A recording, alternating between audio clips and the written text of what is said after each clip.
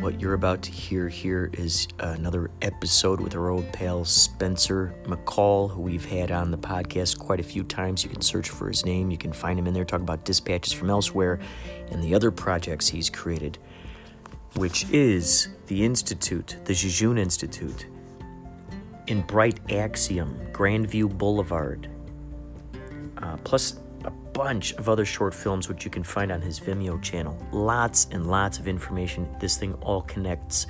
And then I just now end up hearing that there's yet another branch of it all called Christor Inc. You could tell just how much I'm off my bearings here. I'm trying to choose. There's so many paths to choose, and it's quite crazy. It's a labyrinth. Anyway, buckle up for Inspirato Projecto. Thanks for listening.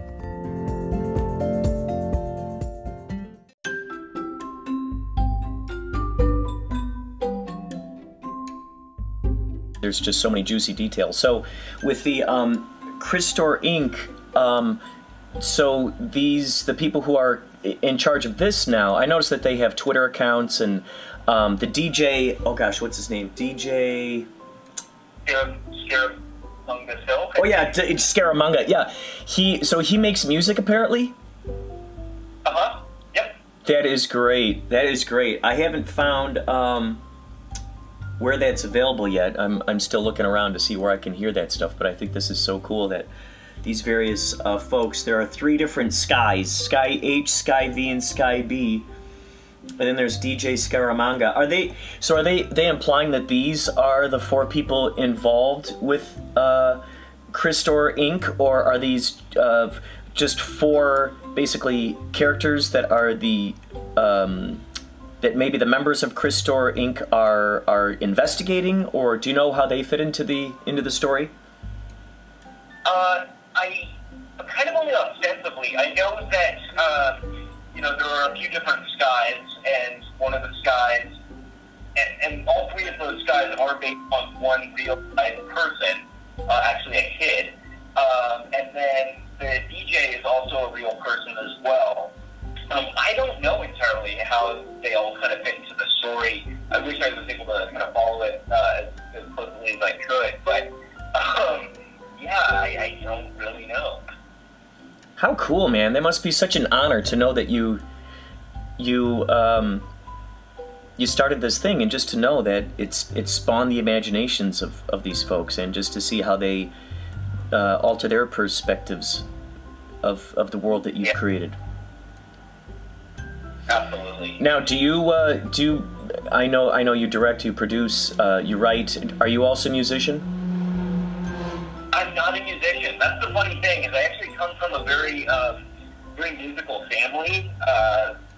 My mom's a music teacher, my sister's a professional cellist, but for whatever reason, just the gene passed me by. I didn't really get hit with it. Not to say I don't have appreciation, but yeah, it's kind of weird. I actually don't even really listen to music.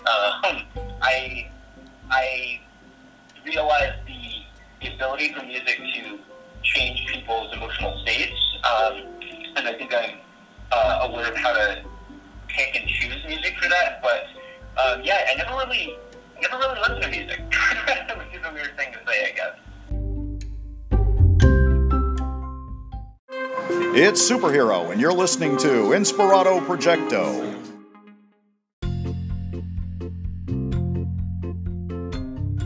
That's interesting. A lot of screenwriters, they'll find themselves listening to a particular soundtrack or certain songs, and those might give birth to certain ideas and certain imaginations to write scenes around. That type of stuff doesn't happen for you? Not really. I know. I think it's true with a lot of writers. I know, like Tarantino will talk about putting the soundtrack together before he's really set to the page. But no, it doesn't really happen for me. I think part of that is just, I guess, because what I'll do sometimes when I'm shooting a thing that doesn't require dialogue, is I will set up music, which a lot of filmmakers will do the same thing, where I'll just play some ambient, weird, thematic to get people in the right mindset. But but I don't necessarily like pick out the music that I want before necessarily, only because I'd be really disappointed if later on I wasn't able to use that music, you know, if I wasn't able to get the rights or license it. And so before, I mean, I do consider myself a writer, but maybe more than anything, I'm like an editor. And, you know, if I have music that I know I can use, then I'll edit to that and I'll make that work. But if there's, you know, a pop song by Michael Jackson or whoever, I'm not going to necessarily be able to afford that. So, yeah, I kind of go blank, I guess. That said, I do have a really great composer named Justin Robbins, who's the gem and super talented, and so, you know, I kind of just leave it to him a lot of the time. Now, with the movie, and I remember back when I had interviewed you, you were telling me about the Esquire, and you're wondering how you could figure out clever ways to get it out there into the world, and you know, maybe some worries about how it might clash with Dispatches from Elsewhere, or what their plans were with that, so now that you've viewed it, or you've changed the name to Grandview Boulevard, where is it? Is it available to anyone to be able to see? Yeah, it is. What we did is we just made it free. The community, basically, it was a gift to the fan community. So it's kind of like a, you know, official or unofficial. I guess you'd say it's like an official fan film made by the people who made the not Dispatches, but the Institute. Mm-hmm. And it really is just a fan film, and it's something that we gave to the community. So it's free. It's completely free to watch and view. There's donations set up, and the donations are going in part to just a bunch of charities that were set up and selected by the members and the Barrel East Bridge Society. And then there's a little bit of, if there is a little bit of money left over, it's going not to me, but to like REA, Michael Bender, who was the actor who played the Esquire, could use it. But yes, it's available on the Crystal website. I believe it is, gosh, where is it? It's at crystalrains.com/grand-view-boulevard. And it can be used there for free. Grand-view-BLVD? Yep. Wow, that's cool. That's so cool that you did that. Yeah. Because then that just adds a whole nother extra, you know, that just adds a whole nother extra thing to this whole world that's being built. Yeah, it's just sort of like a little gift and a fan film, and you know, we're donating, you know, to a lot of great causes. Suicide Prevention Hotline, you know, Black Voters Matter Fund, Trevor Project. So yeah, a bunch of really great causes we're trying to get to. Who are some of your favorite influences growing up? Who are some of your favorite directors, writers, painters? I mean, I think as it relates to this kind of stuff, it's kind of all over the place. I really do like, you know, more blockbustery kind of stuff from time to time, but I think one of the biggest, like, influences for me was probably, like, Orson Welles, not so much because of, like, Citizen Kane or anything, but because of one thing he did when he was very young, and one thing he did when he was very old.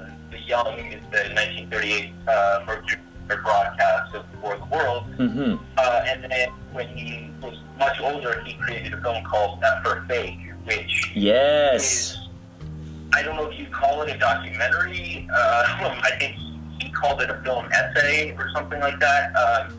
But really, really great film. I don't want to ruin it necessarily for people, but just an exploration of people who are, you know, kind of frauds or con artists, or you know, those who deceive for the purpose of creating art.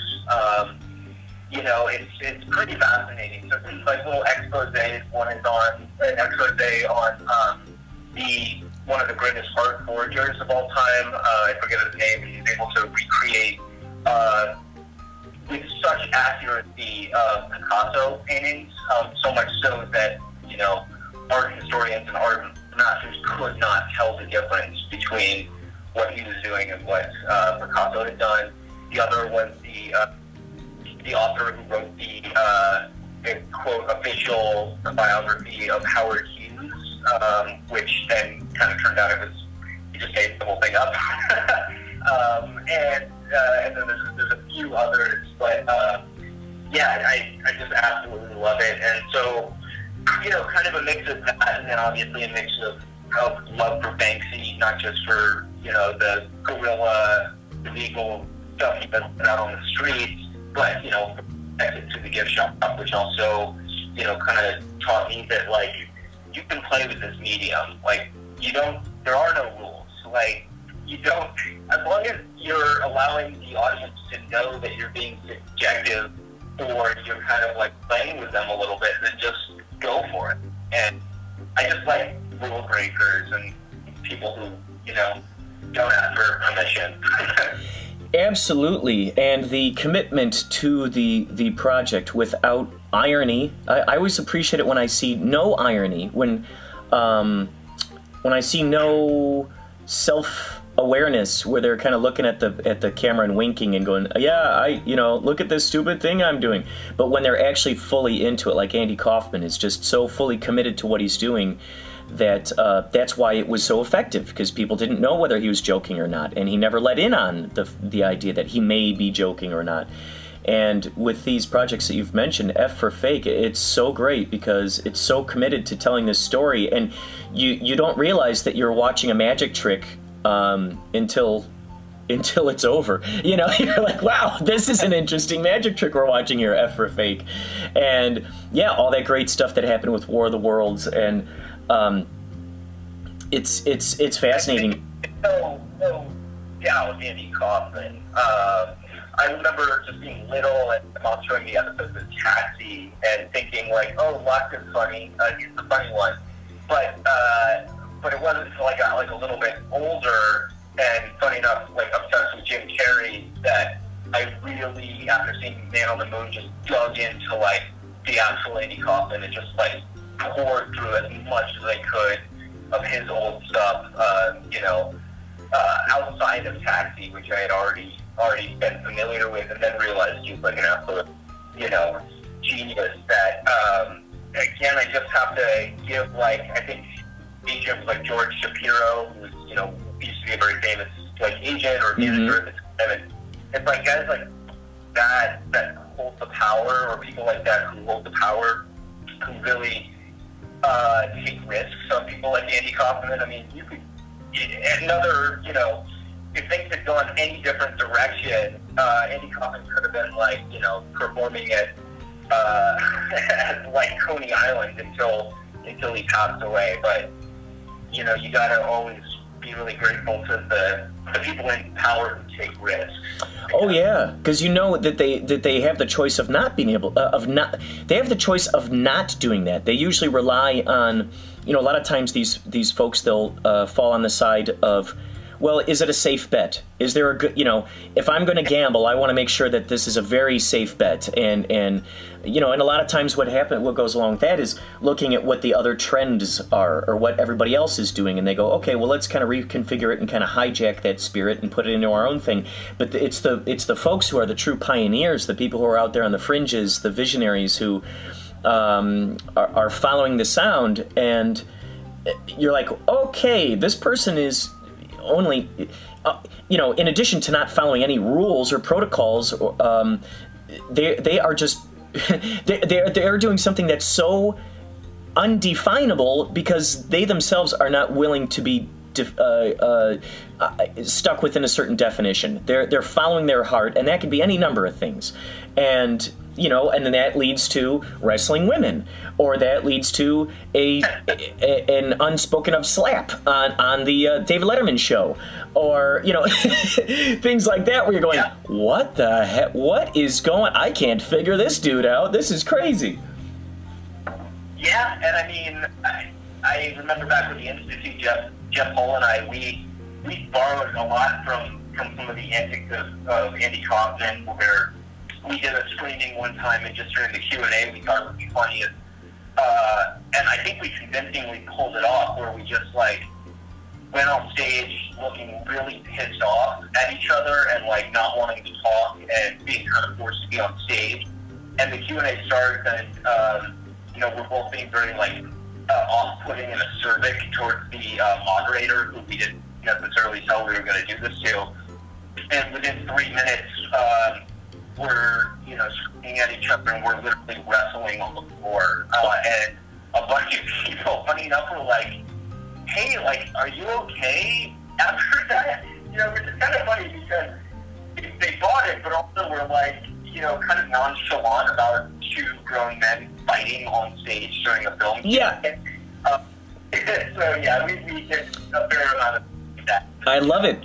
I love it. That's you know, that's there's a lot of I admire that kind of tenacity and commitment to a character. It just makes me so happy inside. Like when people people like Gene Shepard. Are you a fan of Gene Shepard by any chance? I might be, but fill me in. The name sounds super familiar. Well, but I can't speak to it. Gene Shepard, back in the day, he was a radio host. In fact, the movie Christmas Story, all the narration in there is Gene Shepard, and it's based on his childhood stories that he would tell when he was on the radio. And so that's how that movie came about. He wrote a couple of books and stuff. Well, back during the day, he called his listeners the night people, because he had, like, you know, his shift went from, like, let's say 11 at night to like 5 in the morning or something. So he had the night people, and then there were the day people. And he goes, okay, everybody, let's play a trick on the day people. He goes, I'm tired of seeing these New York Times bestseller lists, and, you know, how do these books even get up there? How do the people who are putting it on the bestseller list, how do they even know that these are even good books? Have they even read them? He goes, okay, so this is what we're going to do. We're going to play a little trick just to show how bogus the New York Times bestseller list is. He goes, we are going to invent a book. We're going to invent the title, we're going to invent the insides, we're going to invent the author, and when we get this all down and we all got our stories straight, we're going to play a little trick on the day people, and we're going to go into the bookstores and we're going to request this book. And, you know, that first time they're probably going to be like, what are you talking about? You know, we don't know what that book is. But then the second time you go in there, they might decide to start looking in their computers, because then they go, wait, some other people have been here asking about it. And then before you know it, the third time you go in there, they'll be ordering the book for sure. And so what happened was, they played this big joke, and they named the book I, Libertine. And I, Libertine, I think they made the characters, the author's name Ewing, something Ewing. They made up the whole thing, and sure enough, through their pranks, they ended up getting it into the New York Times bestseller list, because everybody was talking about it. Everybody was wondering about it. There were women who were going to their you know, having these I don't know, particular meetings about, you know, crocheting or whatever, and like there was a guy who said, oh my gosh, my mom and her crochet buddies started talking about I, Libertine, and they were trying to out-cool each other, going, oh, I've read that book too. Oh yeah, I read that book. Yeah, I just got it. Oh, it's a very good book. So all these people were bragging about this new book that was out there in the market, and all claiming that they had read it, and, you know, saying that they knew what it was about. But nobody had read that book, because it never existed. And then it was funny because one day, you know, a few months had passed by, and this newspaper reporter called up Gene Shepard, and he goes, hey man, I was there when the seed was planted. You know, I was listening to your show when it happened, and I kept tight-lipped about this. He said, Gene, what are your thoughts? Do you want to come clean about this? We could do an article about this. And and Gene Shepard's like, okay, all right.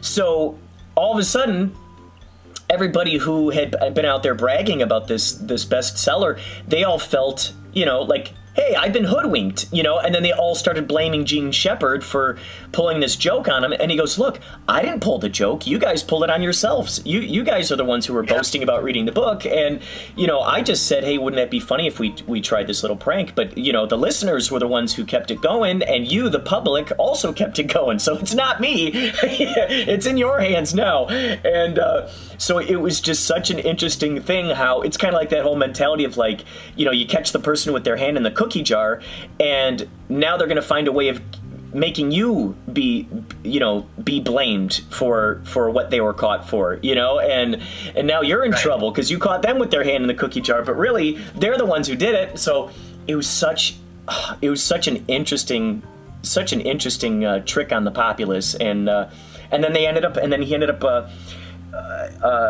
Gene Shepard ended up collaborating with, I think his name was Sturgeon. He was a sci-fi writer back in the day, and they actually ended up writing the real book, which actually did. The real book then went up into the New York Times bestseller list.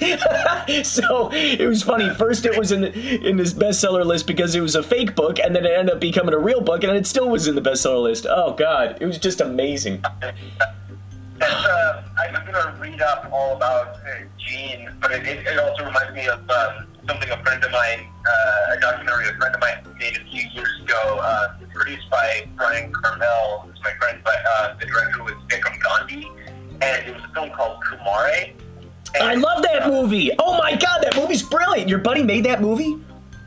Yeah, Brian. Oh my God. Vikram was the subject and the director, but Brian was the producer. And dude. Yeah, I mean, it was a similar thing where, you know, Vikram, Indian descent, but has no knowledge of, like, you know, yoga or, you know, kind of any kind of guru Eastern knowledge, and basically set out to create kind of a Swami cult, and by just making things up, basically, and got a bunch of people in Arizona to believe it, and as it kind of went on, started feeling really guilty about what he was doing, so much so that finally at the end when he had to come clean, he had to do it in such a way that was like, he had to shift the fake religion into being like, the power is within you, like you don't need me, but even when he came clean, it still pissed off a whole lot of people, you know, it's brilliant. Yeah, it's such an interesting movie because his whole through his investigations, he realized that a lot of these gurus were, you know, I'm the one, you know, me, the guru, I'm the one with the power, and you guys don't know what you're talking about unless I'm in the room, and, you know, I'm the one who holds all the keys to your enlightenments, and it was interesting how this guy went out to say, no, you know, the power's within these people, the power's within you, and it was funny because you do see that process of how he's making up these meditations, and he's making up these exercises along the way, and just rolling with it, and it's an amazing documentary. I just love it. I love that, yeah, that kind of commitment that he held, and yeah. So you know, if you ever want to talk with Brian, I think we can touch. Oh, absolutely. I'd love to. This is, man, this stuff just, it excites the hell out of me. These types of subjects. I mean, just like Alan Abel. Are you a fan of Alan Abel? This is another name, Kurt. I'm ashamed. I'm not familiar. I mean, these are your people. These are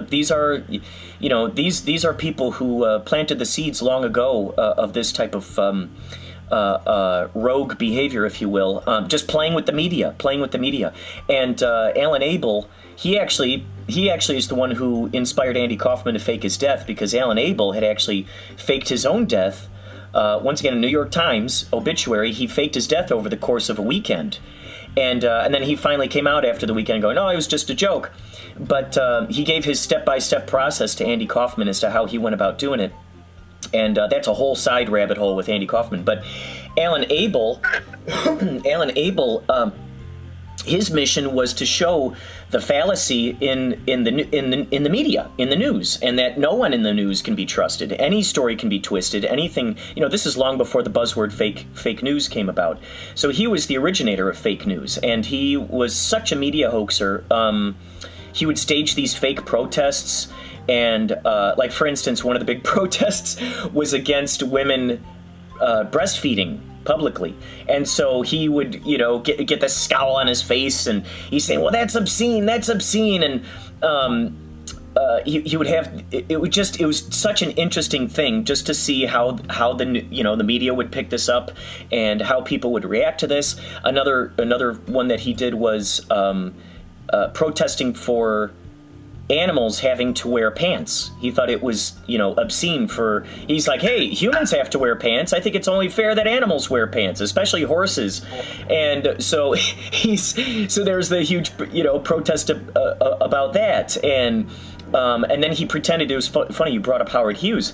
He pretended one time, because Howard Hughes was in hiding for the longest time, and Alan Abel pretended that he was Howard Hughes, and he had plastic surgery. And so right there on the news, it was so funny because he had his head wrapped up like a mummy, but he had just space enough there for his cigar to stick out.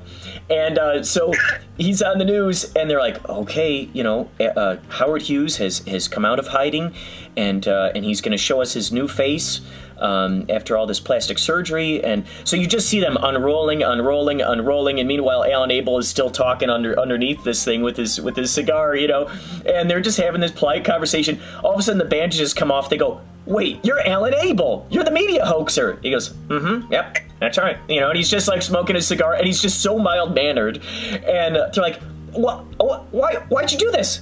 He's like, you know, the public, they need a little bit of imagination. You know, they need a good kick in the imagination. I figured it was a lot of fun. You know, and it was just so funny, man. He did so many little things like this.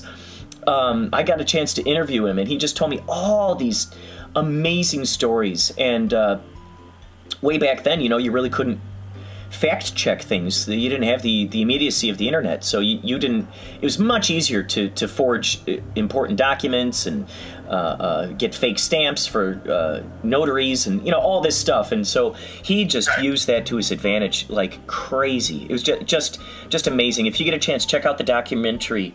Check out the documentary that his daughter put together.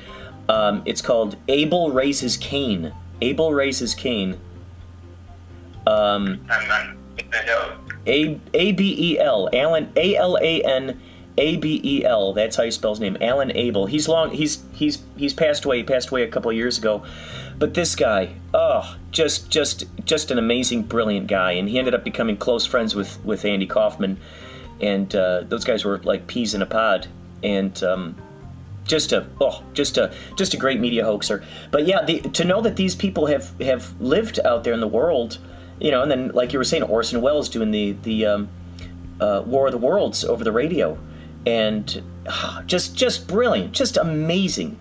And I think that kind of behavior really ignites the mischievous prankster within me. So I think when I first saw the Institute and I came across the Institute, I was just like, I gotta know who these people are who are in charge of this. And then once Kapow rolled around, and then I was reading through the biographies of these people who submitted their projects, and I'm like, no way, what? This guy, Spencer McCall, had to do with the Institute? Are you kidding me?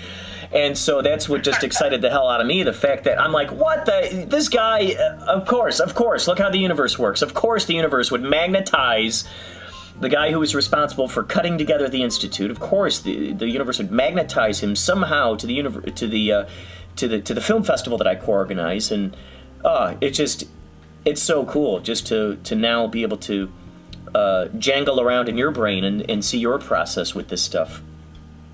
Yeah, absolutely, Kurt. Speaking of the festival, what's the plan for the festival going forward? So since, as you've seen, like, you know, the classic thing with Christopher Nolan's, what is it, Tenement? Is that the name of it? Tenement? It just keeps getting pushed back and pushed back. Since we don't really know what the heck is going on with theater these days, and there was some dicey stuff going on with Laemmle's. They were thinking about selling it. They were thinking of, you know, they didn't know what really to do. And this is before COVID hit. So now there's an even bigger question mark going on with that. So we are teaming up with, now this isn't official yet, but I can say that this is, you know, this is actually the first public mention of this. There's a company called Filmocracy, and that we're teaming up with, and Filmocracy is a, they're sort of defining themselves as a a distributor of sorts for indie films. But in addition to that, they're going to do sort of like what that we had been talking with these people before actually San Diego Comic-Con ended up doing their virtual. They did a virtual San Diego Comic-Con. So we were talking with these guys, and they go, "This is going to be a virtual situation."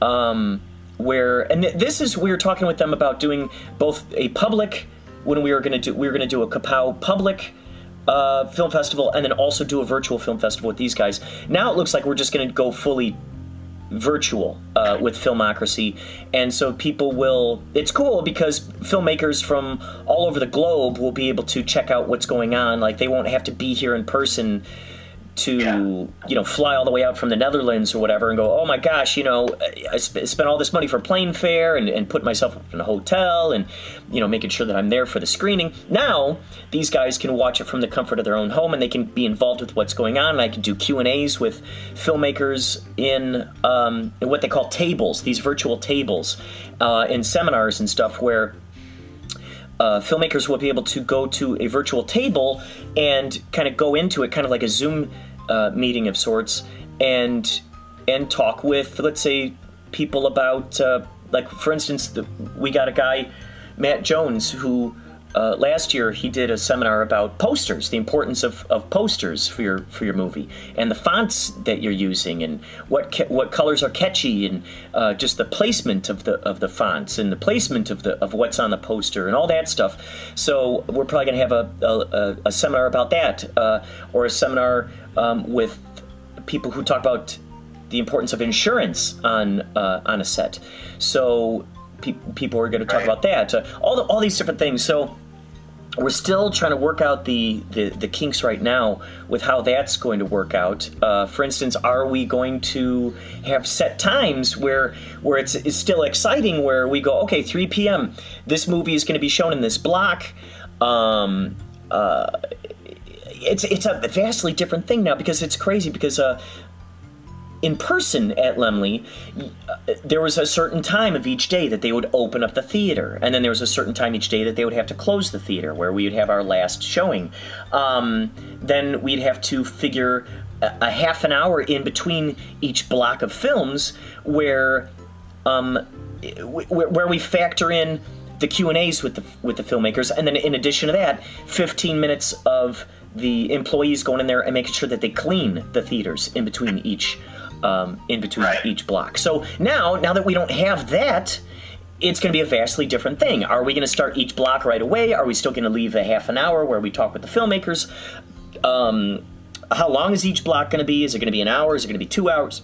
It's just so many little tiny intricate things. Are we going to have the premieres where it's still a fun thing, where everybody can show up at 3 p.m. and check out the movie?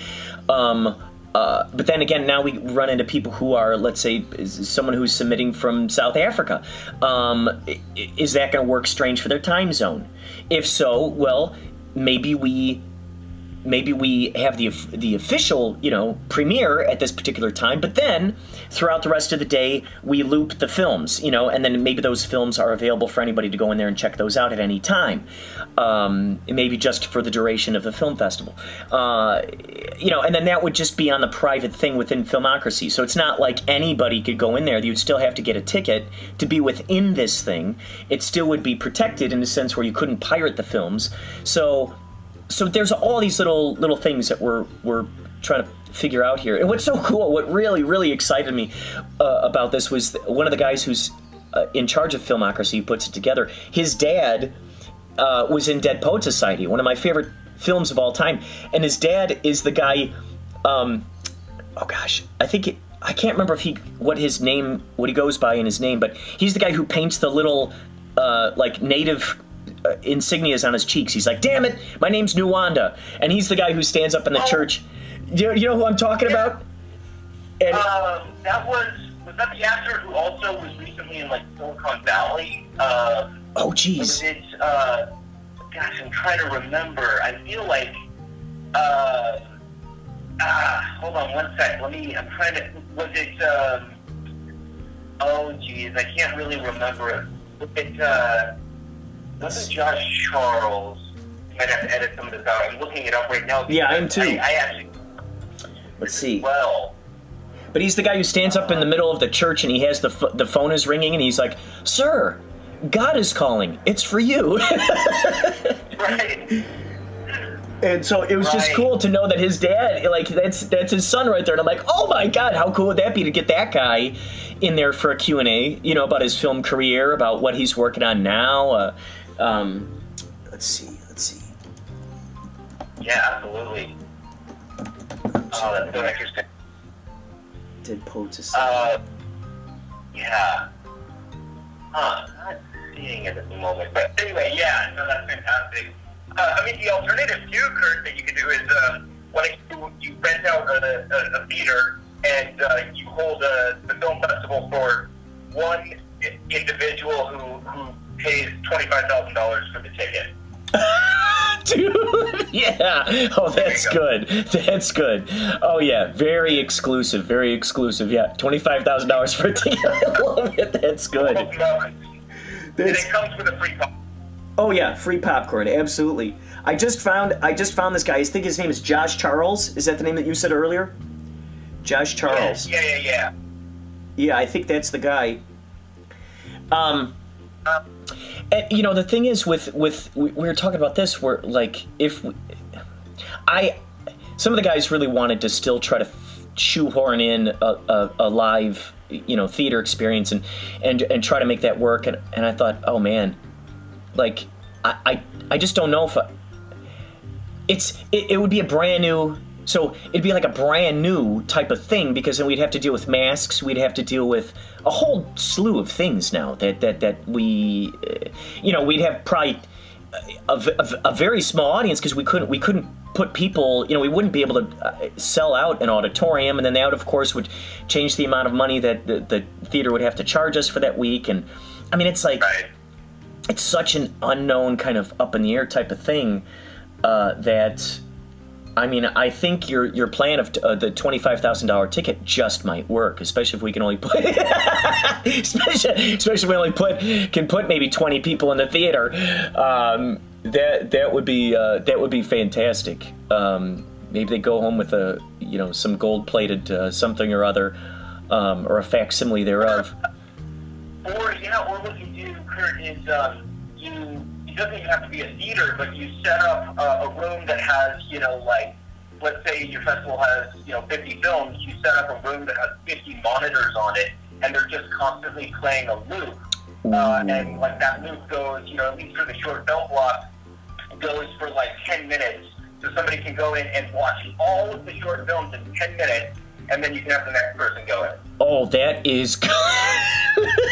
Watch them all in 10 minutes. Yeah, they're all just playing ubiquitously on all these monitors. On all of them. Oh, that's good. Yeah, that's right. It's a true choose-your-own-adventure film festival. It's like, okay, which screen are you going to be watching? Which one are you going to, spend your precious time watching right now? Oh, my God. Yeah, exactly. That's good. Oh, that's perfect. Yeah, maybe the award could be like a COVID mask or something. We just dip it in a copper solution or something. Yeah. I'm really curious to see, like, where, let's just say that the bubonic plague only lasted about 300 years. So oh yeah. Let's assume that COVID's going to do the same. And I'm just really curious where the technology is going to go in terms of face coverings or full body coverings as we go into the next 2 centuries of COVID. Oh my gosh! Wow, man! Wow! I'm just already thinking we might see more scuba gear type apparatuses out there. Maybe more gas masks. I mean, gosh. I kind of think actually in some ways it would be a great equalizer. If everybody's wearing like Star Wars helmets. You don't know if Boba Fett is female or male or non-binary. You don't know Boba Fett's race. I mean, I guess you do if you watch the prequels, but it could be this great equalizer of everybody. It's like identity politics becomes a thing of the past because nobody can actually see any other human being. Ooh. That's good. That's good. And then it's truly based on a personality. It's truly based on a vibe that's happening there. And and that's good, because then no one would be able to say that anyone was, let's say they wouldn't be able to use their identity card as an excuse to say, like, well, you don't like me because of this, right? It would just be like, it's strictly on your personality. It's strictly on the vibe you're putting out there. Boy, it's interesting how, because my favorite holiday is Halloween, and I just felt like once this pandemic came about, I was like, holy cow, now almost, like every day is Halloween now. Everyone's got a mask on. It's so interesting. Yeah, although you could say that Halloween, it can be a bit ageist at times, because, at 34 years old, the last few years when I've tried to go out trick-or-treating, I just suffer some pretty bad ageism. And pretty bad ageism. That's good. That's good. Yeah. Yeah. God, no, man. I jest, but it's like, because that also, the idea of everybody being completely covered and losing all sense of identity is also a very dystopic idea. It is. It really is. But, yeah, so I'm just curious where we go from here. If, a lot of people, I'm sure there's a million screenwriters right now who are working on their COVID scripts. Oh, yeah. And that's not me. but I do like the idea of, like, potentially a film or whatever, a show that is, COVID 200 years from now. You don't need to call it COVID. You can call it any disease or the thing we just haven't been able to cure, but we've had to live with for, centuries now, and what the future looks in that reality. Well, it was so interesting. I, right before, let's see, I think it was right when we were just hearing the news of COVID coming around.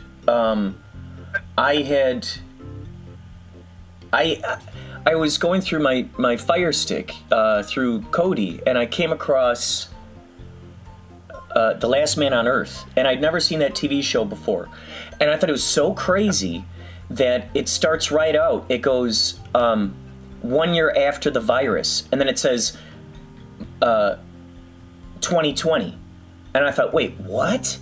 And the whole show, I didn't realize it was because of a virus that had wiped out the populace. And it was so strange, because when I did my research, and it turned out that first episode aired in March, 2015 or something, in March. And here I was watching it in March, and then it says, in the first screen it says 1 year after the virus, and then it says 2020, and I'm going, what the heck? I've somehow entered like a strange fractal. What is going on here? And as you continue watching this movie, or this TV show, you see how people, through the progression, they show flashbacks of the beginning stages of the virus, and you see these people wearing masks out there in the streets and to the grocery stores, and people wrapping themselves up in plastic and putting little COVID masks on their dogs and all this, or putting the virus masks on their dogs, and I'm thinking, wow, man, this is... Like it's been said that we manifest our realities, and in cases like that, it makes me kind of really curious about being very careful about the imaginations that I allow to escape my lips out there into the populace, because you just wonder, like, especially with all this talk about like zombie apocalypses, zombie. Who's to say that somehow that is not being, actually being spoken into existence in some strange way, in some laboratories out there or something. What are your thoughts about manifesting a reality and being sort of the author of your reality experience? Yeah, it's sort of like the idea of that book, Secret. I don't know. I mean, I'll put it this way. I have been, like, almost divinely lucky in my life with certain things. with certain opportunities, which we were talking about earlier, where things really do fall in my lap. And it's just kind of a lot of times just luck, but it seems to happen so often that it at times makes me, I don't know, there's no guardian angels or anything like that, but, it's enough to make me, I'm definitely a very agnostic person, just very open to the idea of, not necessarily like the idea of magic, but just the idea of a lot of things we don't fully understand yet, that, science hasn't qualified or quantified yet. And so, I mean, I definitely believe in self-fulfilling prophecies, where when you worry about something, you end up, or when you are, I'll just say worried, you end up kind of like willing it into existence. But when you're also very excited about something, and I'm just speaking for myself, but when you're very excited about something and optimistic and looking forward to it, and you believe good things will happen, you also kind of will those into existence. Mm-hmm. And, there's that every day, like on the internet with like, the Streisand effect, where it's like, if you're upset about something, you're probably only going to make that thing worse or exacerbate it or bigger. Whether you're worried or upset, you will self-prophesize that into existence or a greater level of existence. And I think that's been true for me in life, both for good or for bad. But usually when I'm positive and I believe something's going to happen, and I work really hard for it and keep a good attitude, it ends up kind of happening. Like, it just happens. Like, I never really had any doubts that, well, I mean, I did, but I kind of just put it out of my mind. So I kind of just was neutral about my dispatches. When it happened, initially I was just so excited. Oh gosh, here it is. Here's the big break, and 1 year turns into 5. And all the while I didn't worry about it, but I just kind of kept it out of my mind. I feel like had I worried about it, maybe I would have done things where it's like I'm emailing certain people too often, being like, what's the status? How's it going? And in turn, all that would do is just like make people turned off by the project and stop pursuing it. Whereas, I was just kind of chill about it. If it happens, great. And then it kind of happened. So, yeah, I don't know. I've just been lucky, and I've talked to a lot of people being like, this doesn't happen. Like, some of my, like, lawyers early on who helped with the contracts and stuff, it was like, I can't believe that, AMC picked this up. Like, this is so rare, especially for your movie to have this happen. Like, things get optioned every day. If you write an article in the LA Times or anything, you write a popular blog story or you have a big TikTok account, it gets optioned right away. But those things usually never, like, get picked up. It's like 1 out of every 1,000 things that gets optioned actually gets made. And I didn't really know that, and I think it was really a benefit for me not knowing that, because had I known that, I would have pushed harder and worked harder to be like, I don't want to be in that little percentile, I want this to get made. And again, I probably would have, like, turned people off of the project. So that's also just a way of saying, like, when I stepped back and surrendered myself to, like, this is beyond my control, the whole, like, give me the power to change the things I can, and the wisdom to, whatever it is, the wisdom to know the things that I can't. I think that's like a rehab quote or something like that. But, yeah, I think it's just really true. It's like, you just kind of release yourself to the heavens sometimes, and you don't fight it. Things will just work out for you. That said, for every, like, one thing that works out for me, 100 things don't. So that's why I'm always working on, like, 8,000 different projects at the same time. And I kind of wonder sometimes what would happen if I devoted all my attention to one thing instead of, like, little attention to, like, a bunch of different things. But I just feel life is short, and most things don't work out. So if I spend too long working on one thing and it doesn't work out, at least I've got other things to fall back on. Well, it's interesting. A couple things you said there. First of all, had you known what these lawyers told you. You know, a lot of folks, they rule their lives based on statistics or the odds or probabilities or what some experts or some authors out there have written about or speak loudly about. And so a lot of folks are going, well, chances are this won't happen, or chances are, and for some weird reason, there's an overabundance of that type of mindset of, you know, odds are this probably won't happen. But it's funny because we're dealing with a universe here that is the very thing that is enabling us to talk right here. All the frequencies and vibrations and all the quarks blipping in and out of existence. It's like there's no way that any sort of limited-minded human being, no matter how powerful the telescope or microscope, can ever wrap their brain around what is, you know, what is the very, you know, wrap their brain around the very thing that is enabling them to ask those questions and to think about those things. So it's funny because just as a possibility of something not happening exists, there's also that great possibility that something does, you know, that something will happen. I mean, let's look just at like the Cubs winning the World Series. How many years did we hear that would never, ever, ever happen?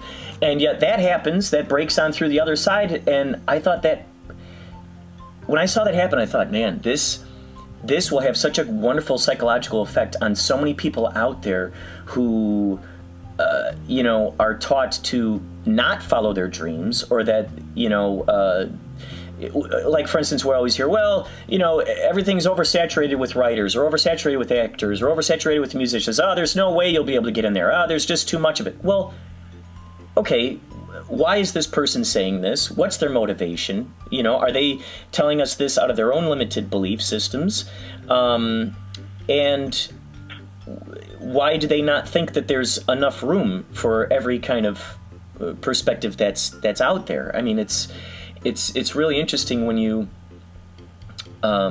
see the kinds of musicians and the kinds of actors and the writers and stuff that make their way through there, and some people shake their heads going, how the heck did that happen? Well, I don't know, but it happened. It's because that person followed their calling, and they went all in on it. They decided to just keep following that. And no one could have ever guessed that something like the Institute could exist, or In Bright Axiom could exist. And yet here this specific particular kind of thing exists. Had you listened to naysayers or the statistics or the odds out there going, oh, what are the chances of this possibly happening?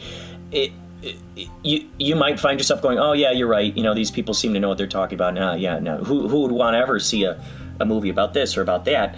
But there's that sort of interesting.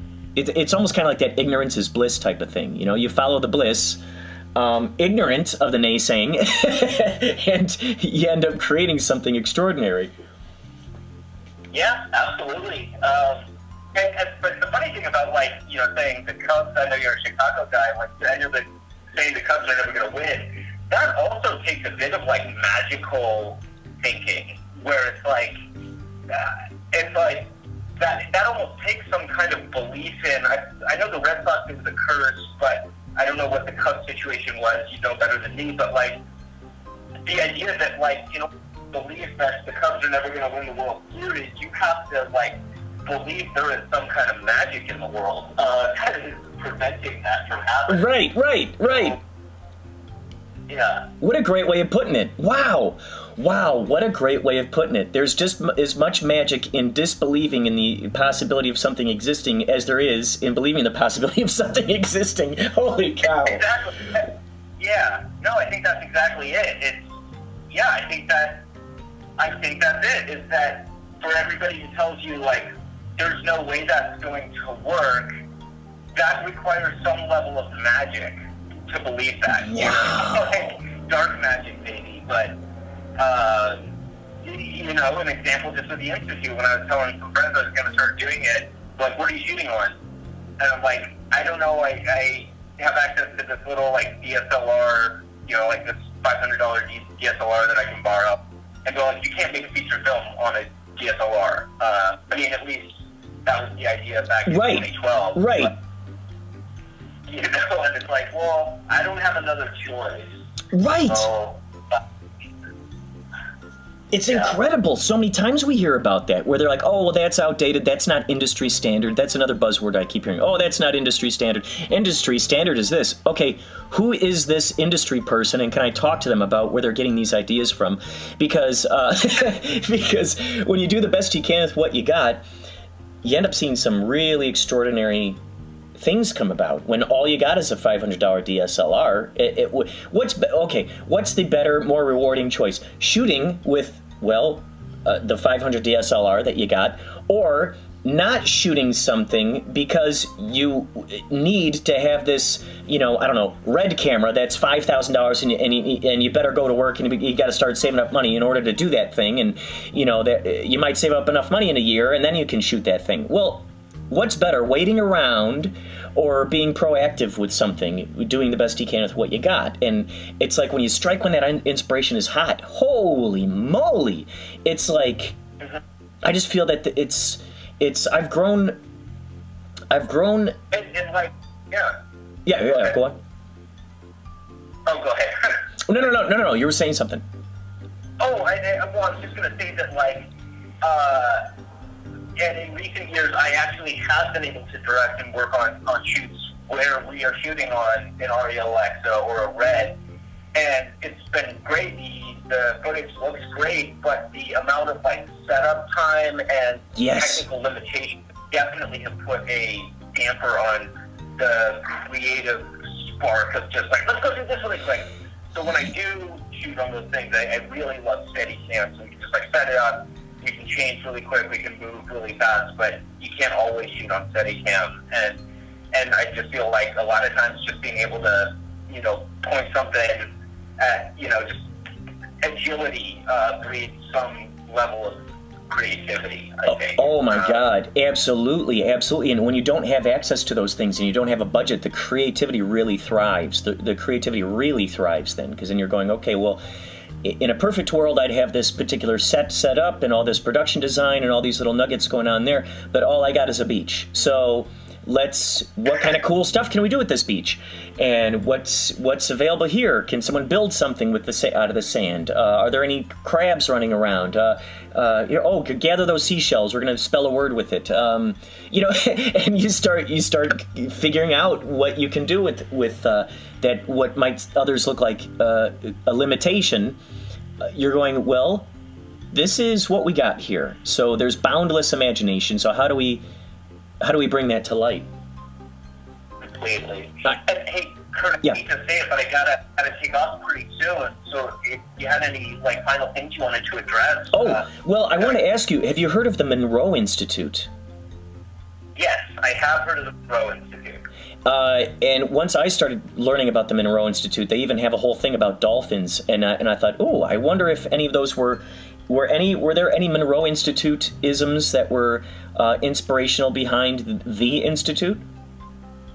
I would say that probably. I think that might be more of a question for Jeff Hall, who I think you'd have a great conversation with and in touch, because the history of the Zhejiang Institute, that was really all brainchild of Jeff Hall, and I believe along with Esalen and S and Dianetics and all of that, I do believe, and with the forum, Youngstown, I think that in addition to the Monroe Institute, they were all kind of a mishmash of inspiring themes and moments in history. Wow, so incredible. If you get a chance, I'd say do a deep dive into the Monroe Institute and see as much as you can about that, because I've talked to people who have studied there, and there is magic stuff. There is magic in the world, and the Monroe Institute helps bring that about. That's for sure. They've found specific frequencies for specific abilities, and it's really quite astonishing to see what's possible there. It's really crazy. Okay, let's see. Oh gosh, what was the other thing I was going to ask you? So you're working on I know you're saying you're working on a bunch of projects. I love doing it too. I love just spinning the plates and giving equal attention. I feel like all these ideas are my little babies, and and it's up to me to give them life someday, whether it's a screenplay or a song or what have you. Do you feel that sort of allegiance with your ideas? I mean, I don't feel limited by anyone's medium necessarily. I'm more a visual person, so I like seeing things, maybe even more so than hearing them. But I definitely don't have any allegiance to like genre or tone. But I think tone is something that is often very forgotten. Like when kind of learning about like how you make a project, you know, what is the tone of it, and how do you make that happen? Like mystery is not necessarily a genre, you know. Like somberness is not a genre. You know, muted colors, you could say it's like an aesthetic, but just all of these things, finding the tone of any project I work on, like sometimes it's a lot easier. Like genre does dictate tone, you know. Like I'm making a screwball comedy, and so camera's going to be kind of wacky and moving around, and it's going to be like lit well, and you know there is some of that. But I've always been really interested in like experimenting with creating new tone, and it's a hard thing to do. It's hard, yeah. Wow, man, that is such a good point, the tone. I've been watching movies lately and just really paying attention to the soundtrack that's under there and realizing, wow, the sounds are there to serve the emotion that's being expressed by the, you know, any number of things. But from what I've been noticing, it's like, oh, that's interesting how that harp that they're using or whatever is like right in time with this person crying, and each time they sob, there's another bloop bloop bloop, you know, on the harp. Or it's really interesting when music can be used in that way of expressing those kinds of emotions within that tone. And when you express tone, do you try to find certain, because so much of that is done by the music, or I guess percussion, in the sense of like what the Birdman movie with Michael Keaton, a lot of that was just percussion. Do you try to, I know you're saying you're not much of a music guy, but do you ever try to like go, oh, okay, I like the tone, I like the mood, I'm getting this kind of mood from this particular music, and maybe I could have my soundtrack guy, you know, kind of bring that kind of mood into it? Well, that's interesting. I mean, I think music and sound is kind of one component of tone, but you know, there's also like the visual stuff. Like all of it kind of contributes to tone, but tone is like this kind of invisible spirit, or like the id of the film, you know, or project, like this subconscious, like either, you know, dark spirit underneath. It's something you can't necessarily say, but it's the alchemy of all of the different pieces of art coming together, and that creating something that like potentially moves your spirit. But I will say that I worked on one project once where what I really wanted to do was basically have a composer write the music for the film, but then I wanted to basically have that music go through, just the music itself, we were going to pipe it through a big pipe, and on the other end of the pipe was going to be a vocoder, you know, the thing that changes, like, you know, your mouth into, you know, a Daft Punk kind of thing. Mm-hmm. Take that vocoder, but instead of the vocoder being applied to a keyboard with just, you know, some kind of synth tone, recalibrating those tones to be sounds that were natural in the environment, so that the music becomes the sound effects, but the sound effects, like the wind and the creak, they're shifting in tone to a melody that was originally created. And that's something I still really want to do and work on, but it was so ambitious and hard, and it took so long that and expensive that we couldn't do it. But I'm gonna return to that one day, where all that there is, so basically you film a scene that has a lot of like sound design in it. In this case, it's set in a forest. There's birds, and there's the creek, and there's the wind, and there's the leaves rustling. And each one of those you can think of as the bass line, you can think of as the melody, you can think of as the rhythm, the percussion, raining, so that helps kind of like create like this sort of symbol concept. And you basically put all the sound effects in.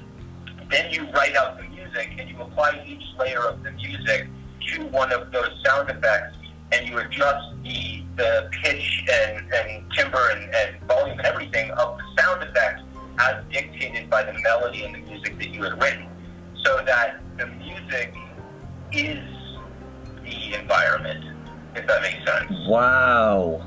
Oh man, that's awesome. I'm looking into getting there are a few of these different devices where you can hook them up to plants, and you can hear the plants singing. It's their consciousness that's flowing through the leaves. And that is just so fascinating to me. And that stuff can then be put into a MIDI, into a synthesizer, and then you could change the sounds through that as well. That's kind of, that's part of the idea, for sure. And Kurt, I'm so sorry. I gotta step away to the bathroom before my 2:30. Oh, dude. It was great. Thanks again for another enlightening conversation, man. And I look forward to collaborating with you again in the future. This is just so cool. This is just a wealth of information and insight. So thank you so much for sharing that with me and all the people that'll be listening to this. Likewise. Thanks so much. All right. Take care, Spencer. All right. Bye. There you go. Spencer McCall. Another astounding swath of information. You are listening to Inspirato Projecto. Get ready.